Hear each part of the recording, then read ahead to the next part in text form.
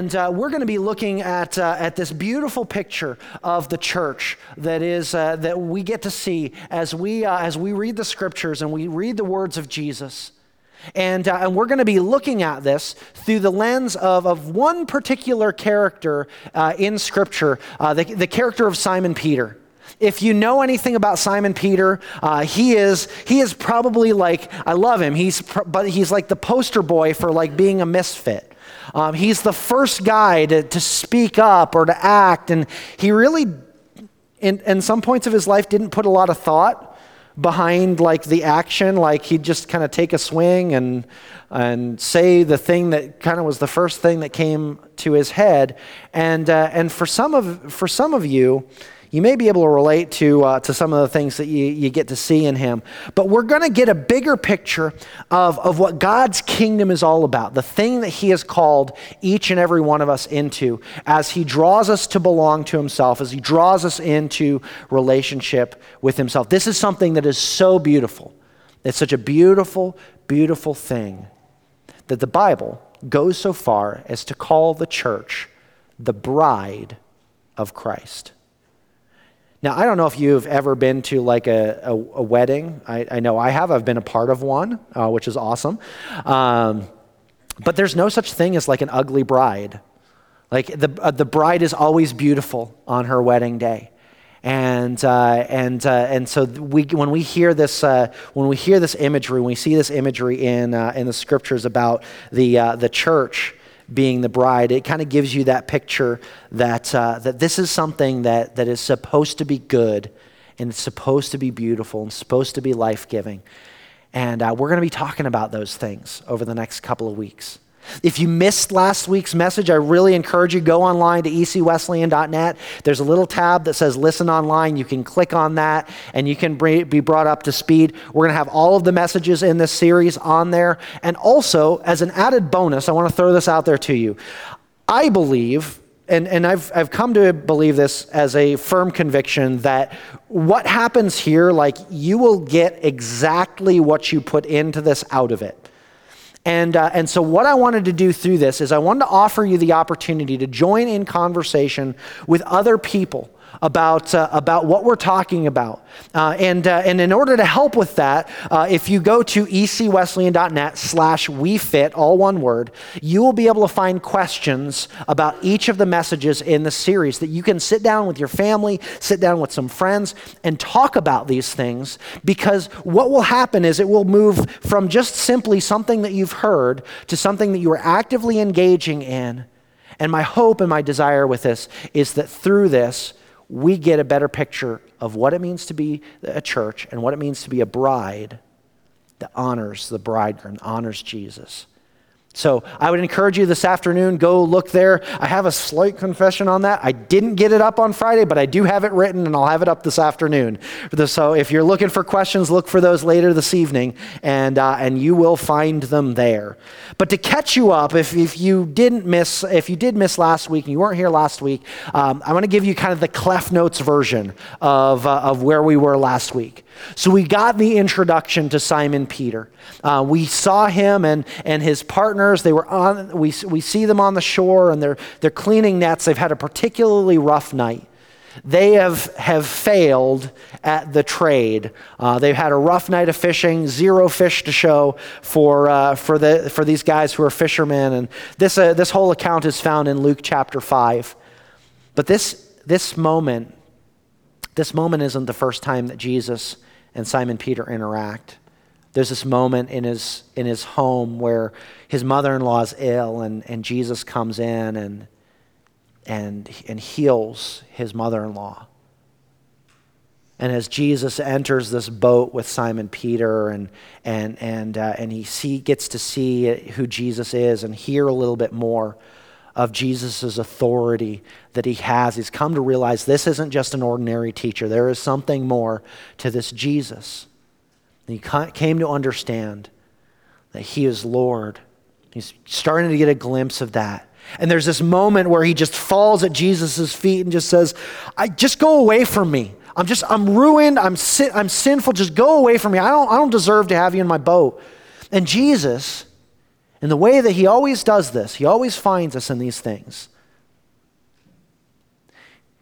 He encourages him, he challenges him. Don't be afraid. I'm going to do something. I'm going to make you new. Follow after me. Last week, what was really interesting with this is that at the end of that passage, that Simon Peter, he doesn't just get out of the boat and go on his merry way, but it says that he got out of the boat and he left his boat and he left his nets and he left his livelihood on the shore. And so did his partners, James and John. These three became incredibly close to Jesus. And last week, one of the things that we said was this, that when Jesus brings about the opportunity for change, you can either push him away or you can take the invitation. If you push him away, you will sink 100% of the time.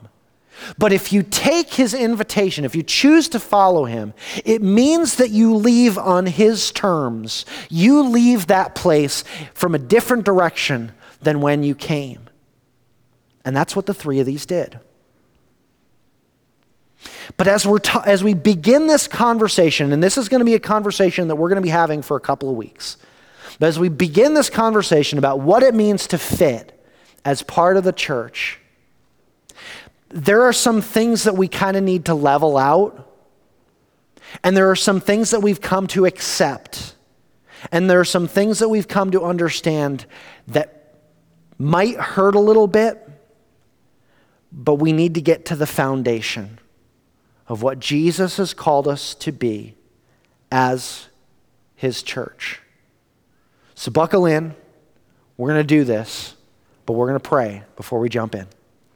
Heavenly Father, thank you for your words. You have incredible words that you speak to us. And so, God, I ask that as we spend this time together, that you would not only challenge us, but you would give us a clearer picture of who you are and who you've called us to be as your church. We love you. And we pray these things in Jesus' name. Amen. So last week we were in Luke, and we're going to jump books this week. We're going to jump over to the book of John, and we're going to be in chapter 6. And one of the things I'm going to give you kind of a little bit of a disclaimer today. There is a lot that is going on in John chapter 6, and I'm going to do my best to kind of shrink wrap everything and give it to you so you have a context of what is going on here. But I would encourage you, go back, read through John chapter 6. There's so much that's going on here and so good. I'm going to give you the condensed version, but I would encourage you to read there and get a bigger picture of the details of the things that are going on. So John chapter 6, Jesus is beginning his public ministry, and he's teaching these large crowds. He's starting to gain some traction in what he's doing, and people are, man, they're just following after him. People are seeing the sick healed and the demon-possessed freed. They're hearing teaching that is full of so much authority. And even when he crosses across seas, the crowds, they follow him. They want to be a part of what's going on. They want to see what Jesus is going to do next. And Jesus not only understood the spiritual needs of the people that he was teaching, he also understood the physical needs too. And there's this moment that we see in John chapter 6 where the crowds are following even after he crossed over again. The crowds are following. And Jesus turns to his disciples. He's like, hey, I've got a question for you. Where are we going to find bread to feed everyone? Like Judas is probably digging around in his purse and he's going Jesus, we don't have the money here. It's going to cost a lot. And so what happens next is really kind of interesting. Simon Peter's brother Andrew, he finds this boy. Boy's got 5 barley loaves of bread, 2 fish. This is maybe a snack for a grown man. But there are 5,000 men that are there in the crowd. And what's amazing is Jesus takes this little thing and he prays over it and he blesses it, and they start handing it out. And it says that not only did everybody get something to eat, but everybody had as much as they wanted. And there were still leftovers. It's like the greatest church potluck ever. Like one person brings something and everybody was fed. And there's still some left over. But if you start looking actually a little bit deeper into this, some biblical scholars actually will say that we know that 5,000 men were there. If you counted in the women and children that might have been following after Jesus as well, the number gets exponentially larger. Like we're talking in the tens of thousands. And this moment happens and there's this miracle. And the crowd is like, oh, this is awesome, dinner and a show. And the Bible says that Jesus knew the heart of the people. He knew the thing that was going on. And they're looking at the situation going, he heals the sick. He casts out demons. Dude conjures bread on command. This is so cool. He needs to be our king. And it says that they were planning on making him king by force. And Jesus, understanding their heart, he withdraws, and we see this moment where he walks across the sea. And I hate to glaze over that, but we're going to get to where we're going here in just a minute. But the crowds followed him again, and they kept following. And there's this moment that we're going to get into here where Jesus, he lays bare the intentions of the crowd. They're walking along after he crosses over the sea again. The crowds are still following him. And there's this running conversation that takes place. There's this running conversation, and people start asking him, Jesus, hey, what proof are you going to give us that you're the Son of God? What signs are you going to do? What miracles do we get to see next? What are you going to do for us, Jesus? And I got to tell you guys, as I was reading through this week, and I was praying through this passage, and I was studying them, going, this sounds familiar. Like I've heard this type of line of questioning before. And I remembered in Matthew chapter 4, there's this moment where Jesus, he's in the desert and he's fasting and praying and he's preparing to launch into this public ministry. And Satan comes along and he says, if you were the Son of God, then you would ... prove it. Go on, Jesus, prove it. It's the same line the crowd was giving him. Go on, Jesus, prove it. Another miracle, another wonder, another healing. Go ahead and do this, Jesus. And there were people that were in the crowd that just started getting so much more forceful. And they would say things like Jesus, always give us this stuff. Always give us this bread. And this is where the conversation, it turns. It turns to bread.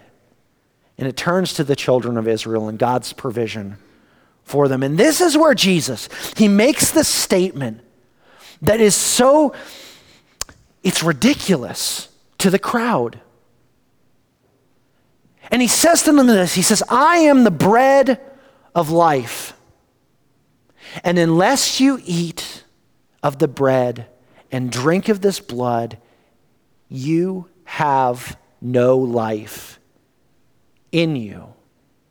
And they scoffed at him.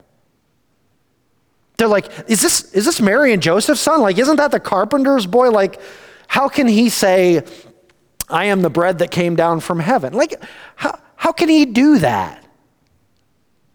And Jesus, when he's talking about this idea of eating his flesh and drinking his blood, he's not like talking about like a zombie thing or cannibalism or like anything like that. They're kind of missing the point in his teaching. He's saying, unless you take me into you, he uses this term that's so intimate, this term of eating. Like when you eat something, You are taking this thing into you that is providing life for you. It is enabling your life and your breath and your motion and your actions. It is the thing that fuels you. And Jesus, he's foreshadowing this crucifixion that's going to happen and the institution of communion. And he's letting them know, hey, look, if you follow me, there's going to be suffering that you're going to be a part of. You follow me, it's not going to be all bread all the time. You're going to endure things. But in order for you to experience the life that you're looking for, there's this thing that you need to partake in. That's preposterous, Jesus. That's difficult.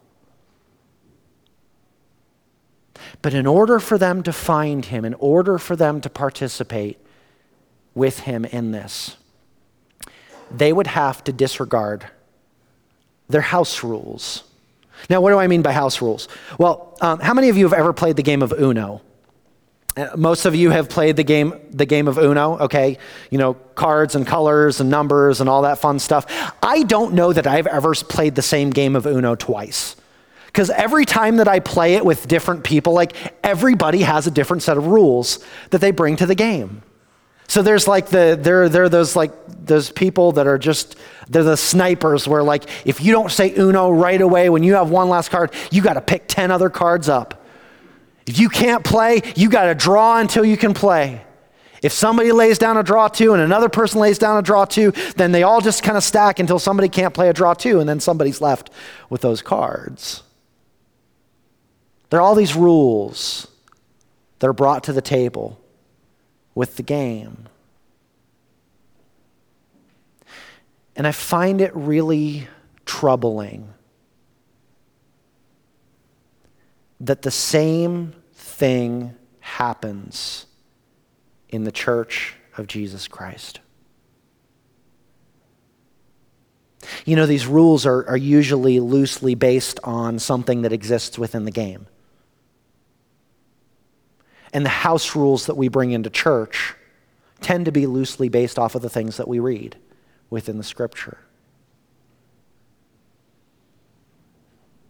And while our doctrine may stay orthodox, we believe in the sonship of Jesus. We acknowledge the doctrine of sin and of salvation. We acknowledge the supremacy and the sovereignty of God.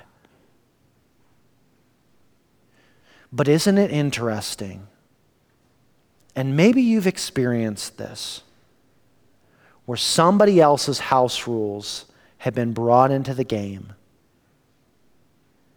and you can't figure out how to play the game because you don't know the rules.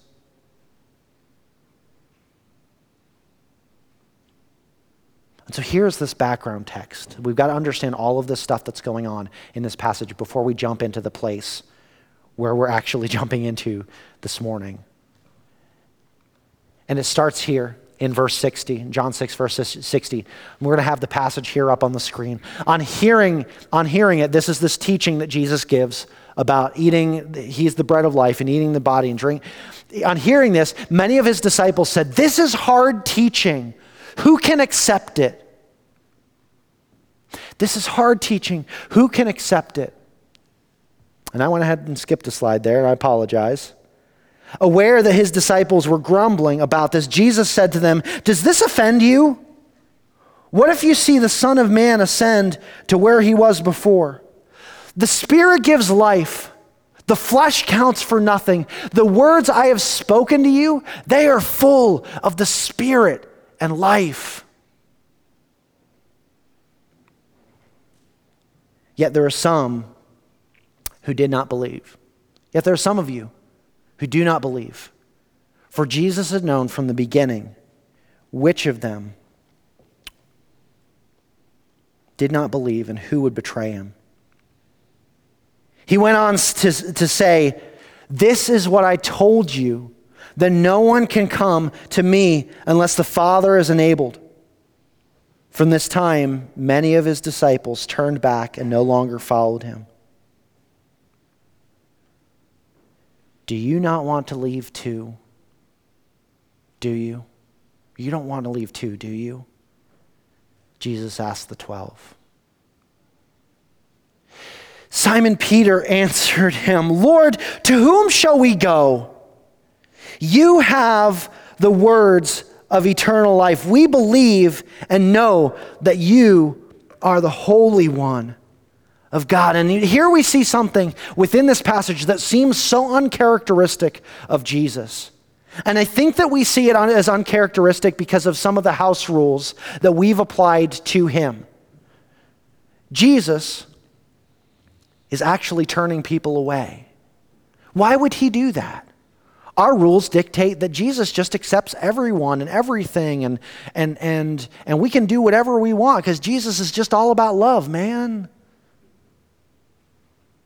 Isn't it funny how we do that to him? And yet Jesus, knowing the heart of the people, this wasn't a love issue. This actually was. That love was at the center of this. He's just trying to help them to be honest.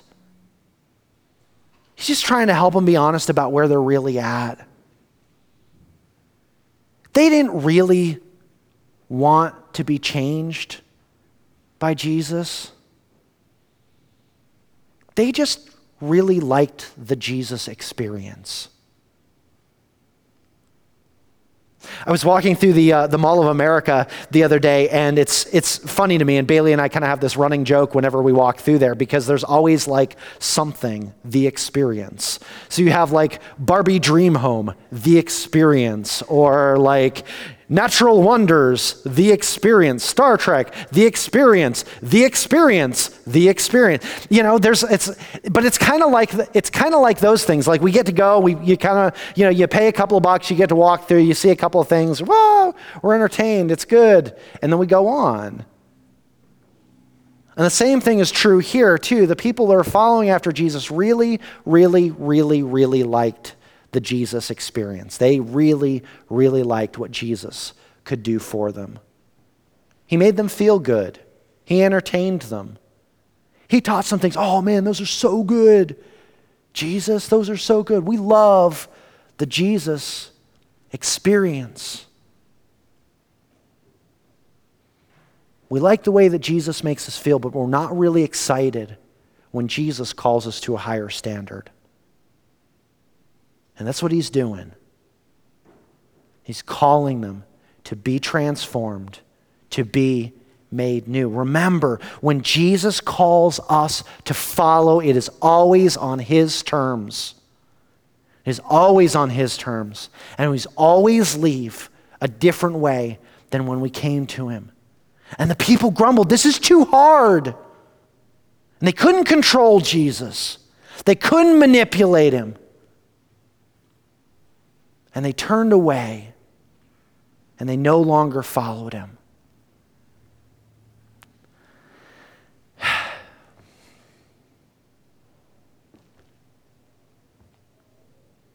This is hard. Because this is the place where we kind of come into this and we have to ask some really hard questions.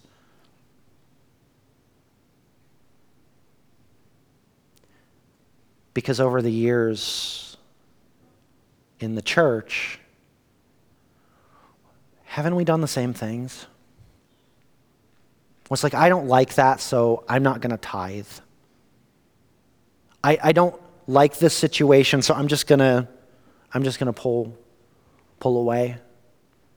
This doesn't have the right order to it, or the right appearance, or the right sound, or the right color. We bring all of these things to the table, and how sad is it that our worship of the King of Kings and the Lord of Lords is dependent on aesthetics?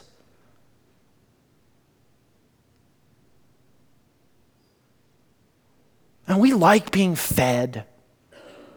Oh, we like this experience. It's so good.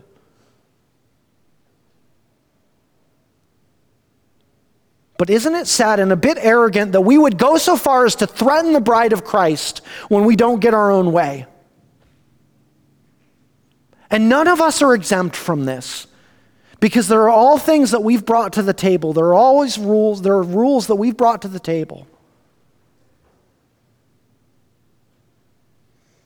And the heart of it all, much like the people following after Jesus on that day, one of the things that we have to take inventory, if we are going to be a church that is honoring to Jesus Christ, we have to ask this question: are we more in love with the Jesus experience, or do we actually love Jesus himself? Because if you worship the experience, you will be disappointed every single time. It will never be good enough. You will never get fed enough. You will never be entertained enough. If you worship the experience, you will be disappointed every single time.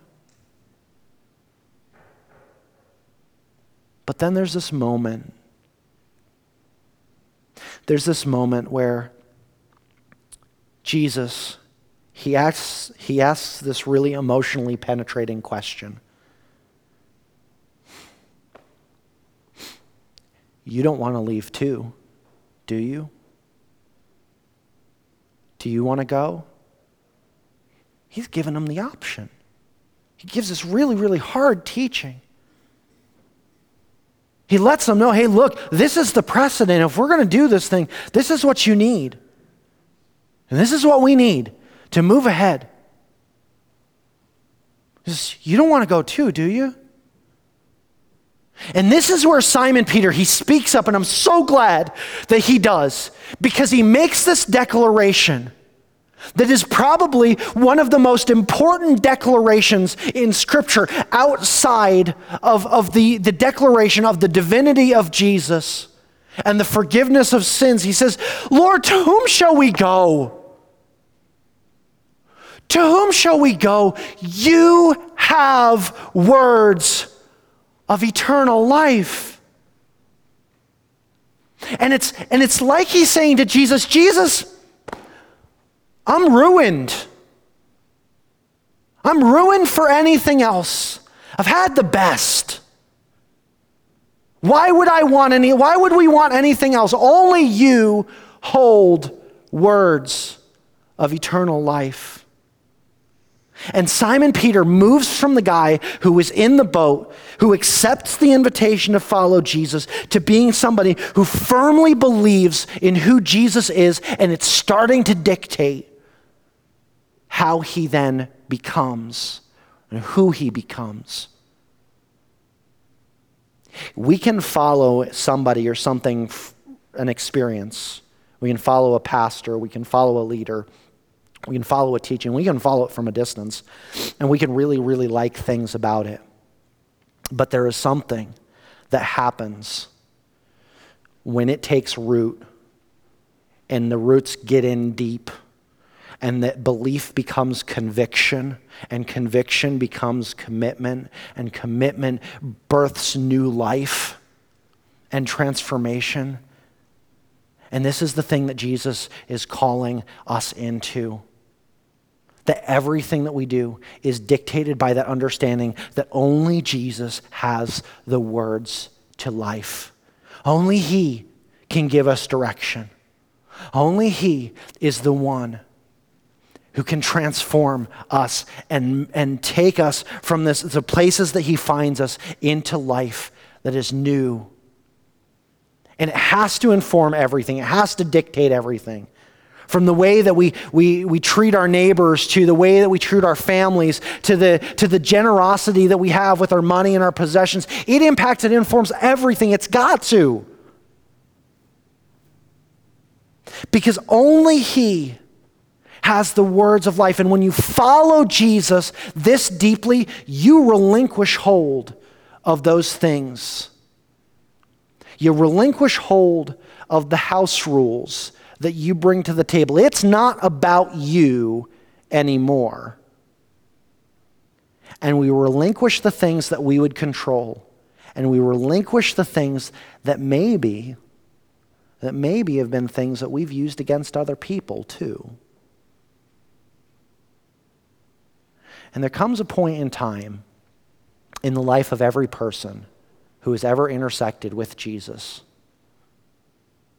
where we have to answer a question, and this is the question that we have to answer here today. And there's no middle ground in this. There's not like a halfway point in this.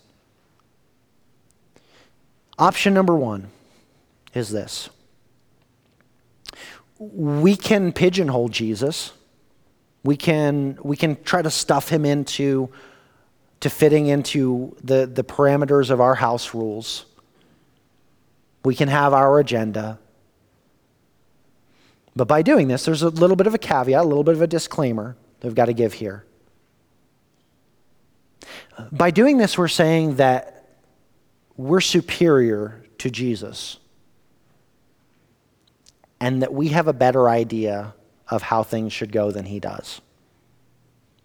And we can choose this. We have option within this. But again, be warned, Jesus is pretty clear that the standard in which we use to judge things and people, those are the same standards that Jesus has for us. And we're also going to be held responsible for how these rules are an obstacle to other people that might follow after Jesus. And one day, if this is the option that we choose, we will have to answer God and answer the question of, why did we think that was a really good idea? Now, that's option number one. If you don't like option number one, there's a second option. Choice number two is this.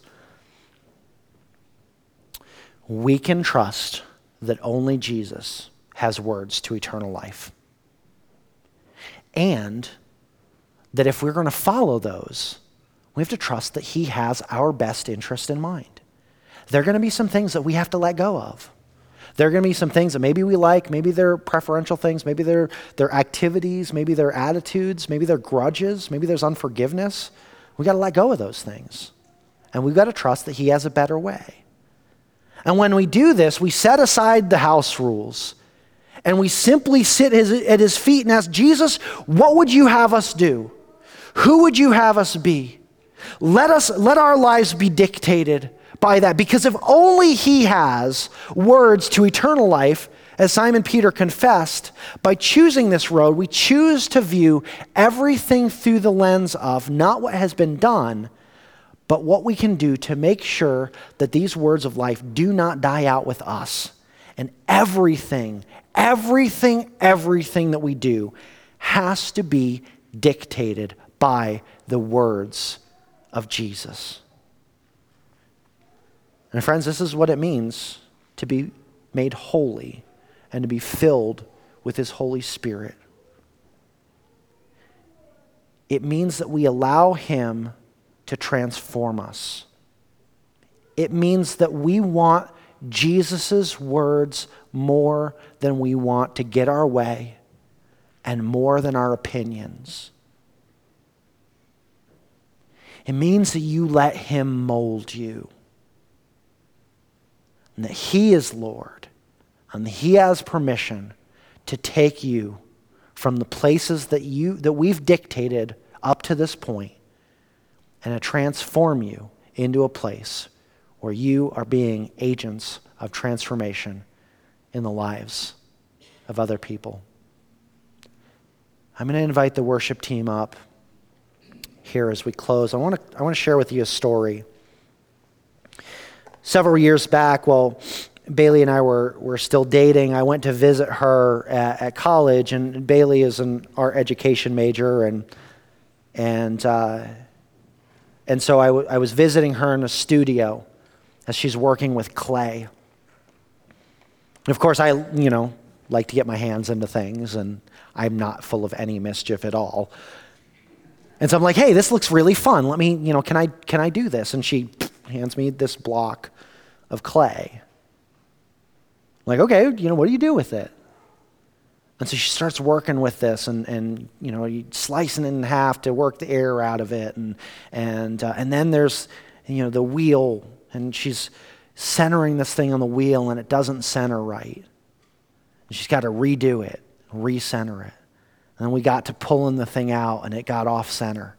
We had to recenter it again. And while my outcome for that, I would tell you like it was abysmal. She'd probably say it was cute. But then I stepped back and then I watched her take the clay.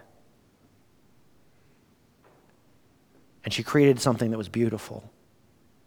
And it was centered. But it happened. That was able to happen because the clay was put in the hands of a master.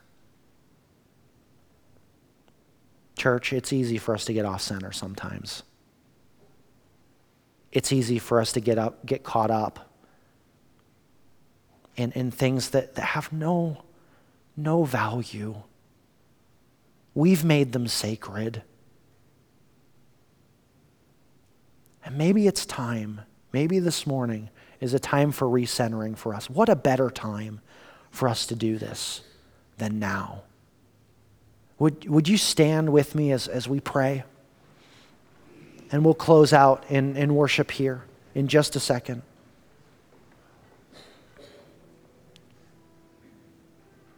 Jesus, we come to you this morning and maybe there are some of us that we've been thrown off.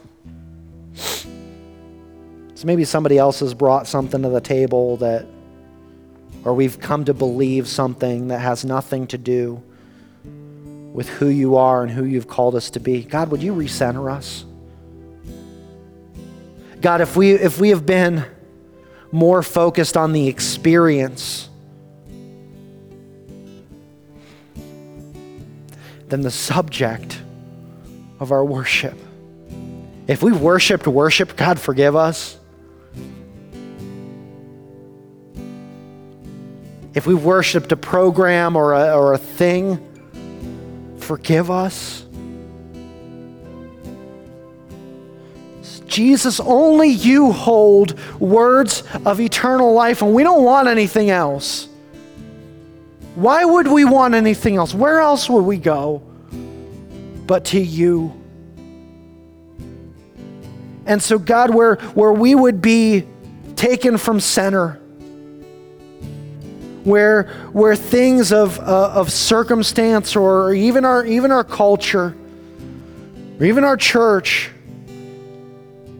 would distract us from who you are and who you've called us to be. God, would you remold us? So only you have words of eternal life. Only you can speak the things into us that take us from being the misfit to finding the place where we fit. We love you. It's in Jesus' name we pray. Amen.